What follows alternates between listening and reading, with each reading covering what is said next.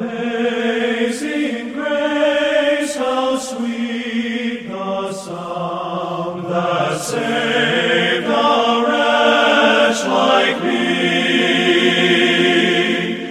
Welcome to the Beacon broadcast from Beacon Baptist Church in Burlington, North Carolina, featuring expositional Bible teaching by Pastor Greg Barkman.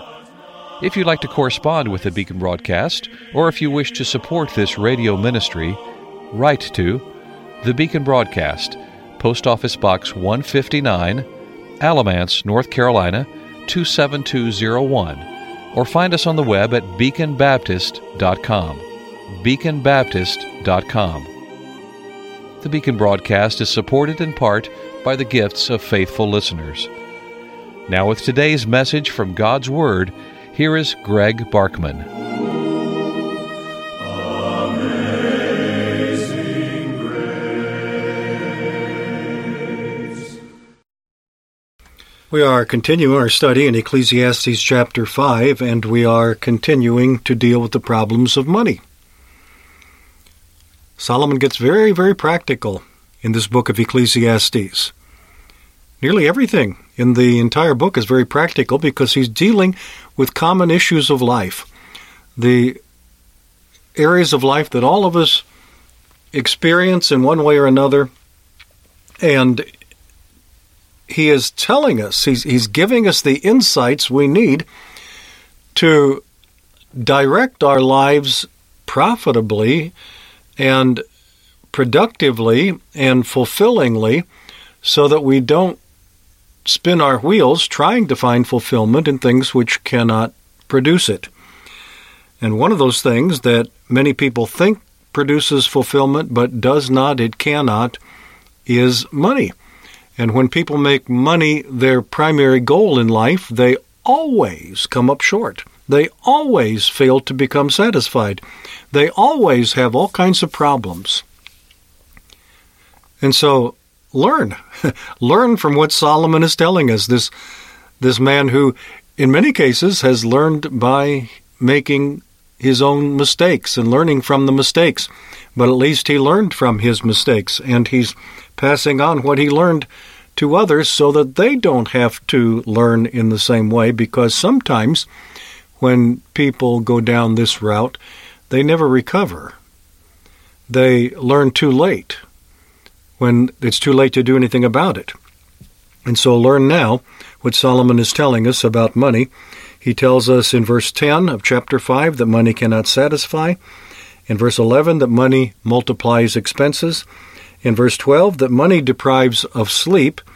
And now in verses 13 through 16 that money encourages hoarding, and there are several sub-problems that go along with that.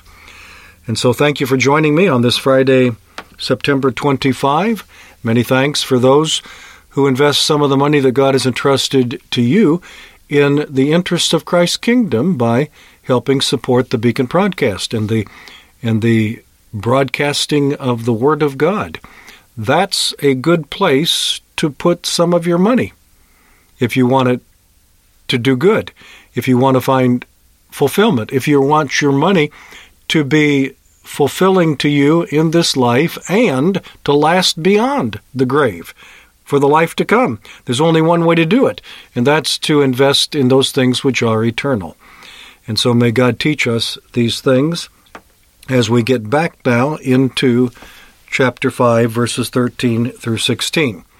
As we've learned, number one, money encourages hoarding. When you have it, there's a tendency to love it more and more, and to hoard it more and more, to hold on to it more and more. Again, how many times, and I'm looking now at verse 13, there is a severe evil which I have seen under the sun, riches kept for their owner to his hurt.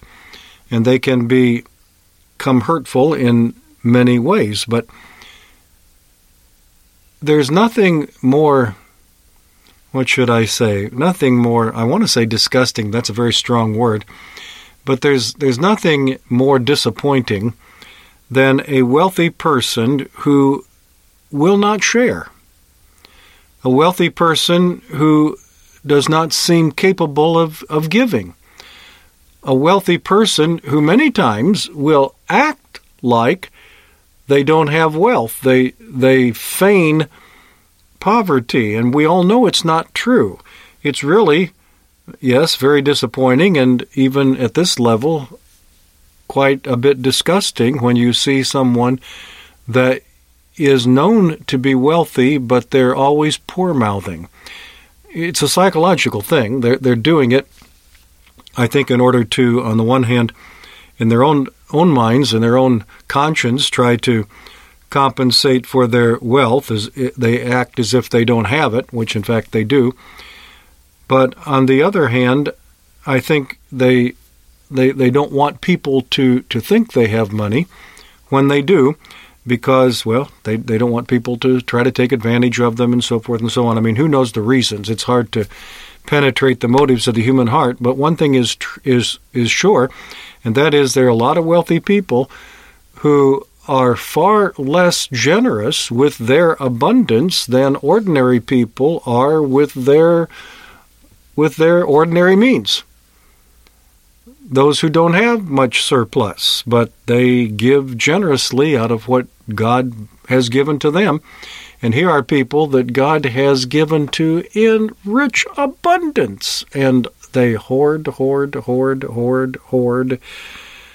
and there's no happiness in that. There's no fulfillment in that. Riches can be hoarded harmfully, they often are, and riches can be lost suddenly, and that's one of the problems of hoarding it. Many people I've known who've taken the attitude, I'm going to build my wealth now, build my savings, build my retirement, build my estate. I'm going to work real hard on doing that now, and then when I get everything in place, I'm going to be generous with my money.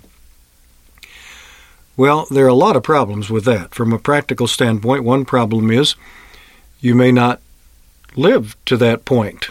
You've got that goal out there, but you may die before that time comes. That means you're going to die without having given. God has blessed you. You could have given. You should have given. You would have been blessed in your giving, and you didn't. And it's too late. You died in what we would sometimes say is in a premature way, and it's too late, you can't do it. Another problem with that is that sometimes your wealth gets lost. That's a sad thing when somebody who has worked hard and saved and invested, and then through some means, it might be the crashing of the stock market or the failing of a business or who knows, all kinds of things that can happen. It can get stolen. Somebody can get inside your your bank account in some way and embezzle your fortune away, and it's gone. All kinds of ways that you can lose it, and you may never get to that place where you have this abundance that now you're comfortable enough that you feel safe and secure, and you can start being generous in your giving. You better learn to be generous now. And that's the other problem with this. It's contrary to what the Bible tells us. The Bible doesn't tell us to wait until we reach a certain financial level and then start giving. The Bible teaches us to give regularly, to give out of everything that God gives to us. When He gives to us, we give a portion to Him. And the way we give it to Him, of course, is to invest it in His work. That's what the Bible teaches us. And when you don't do it, you incur all kinds of problems and losses and liabilities. And riches can be lost very suddenly.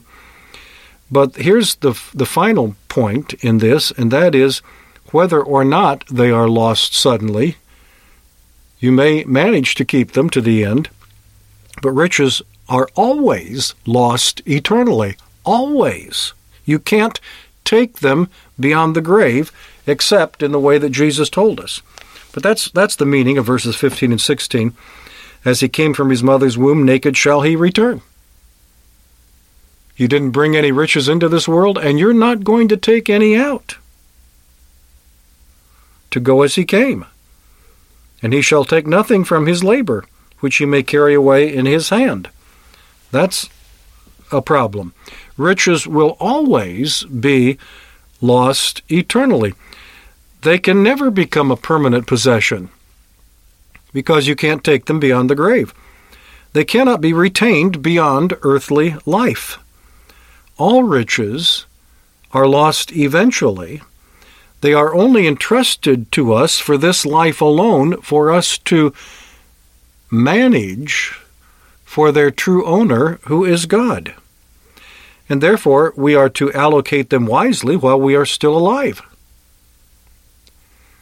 We hear admonitions to say, be sure to thank people now, because the day will come when they won't be here, and you can't thank them. You can't tell them how much they mean to you. So tell them now, tell them regularly, because the day will come when that will be impossible. Well, this is the same concept.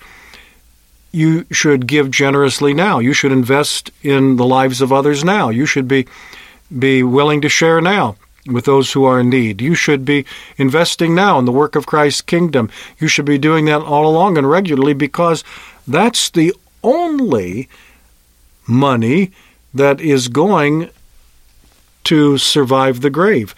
There are riches that will meet you in eternity, but they are only the ones that you give away in time. That's one of the things that Jesus taught in that parable about the unjust steward. When he made the application to his disciples, he said, "Make to yourselves friends by means of the mammon of unrighteousness, that when you fail, that is, when you die, they may receive you into everlasting habitations." You can send them on ahead so that they'll meet you. You can have friends that will meet you in heaven, friends that you maybe even never met on earth, but you made friends by your investment in the work of Christ's kingdom, and as the gospel went forth, people were brought to a saving knowledge of Jesus Christ through the gospel labors that you helped to invest in, and those are friends who are going to meet you on the other side, and that is the eternal preservation of your money. You have been investing in the kingdom of heaven. You have been laying up treasures in heaven where moth and rust do not corrupt and where thieves cannot break through and steal. That's the only money that will outlast your life upon the earth. But any other money is going to fail when you fail. It can't survive beyond your life. It will never become a permanent possession. It will be lost to you eventually. It hasn't been given to you to hoard. It hasn't been given to you to accumulate so that you've got a big nest egg when you die, because that didn't do you any good, and you didn't use that for the glory of Christ and for the good of others. And therefore, money needs to be invested wisely while you're still alive, while you're able to do that. And when you do that, you'll find fulfillment, you'll find happiness. Then the money that you see not as your possession, but as belonging to God, you're just managing it for His glory, it can bring a great deal of satisfaction in life. But if you don't treat it that way, it never will. Until next week, Greg Barkman saying good day. May God give you His eternal peace.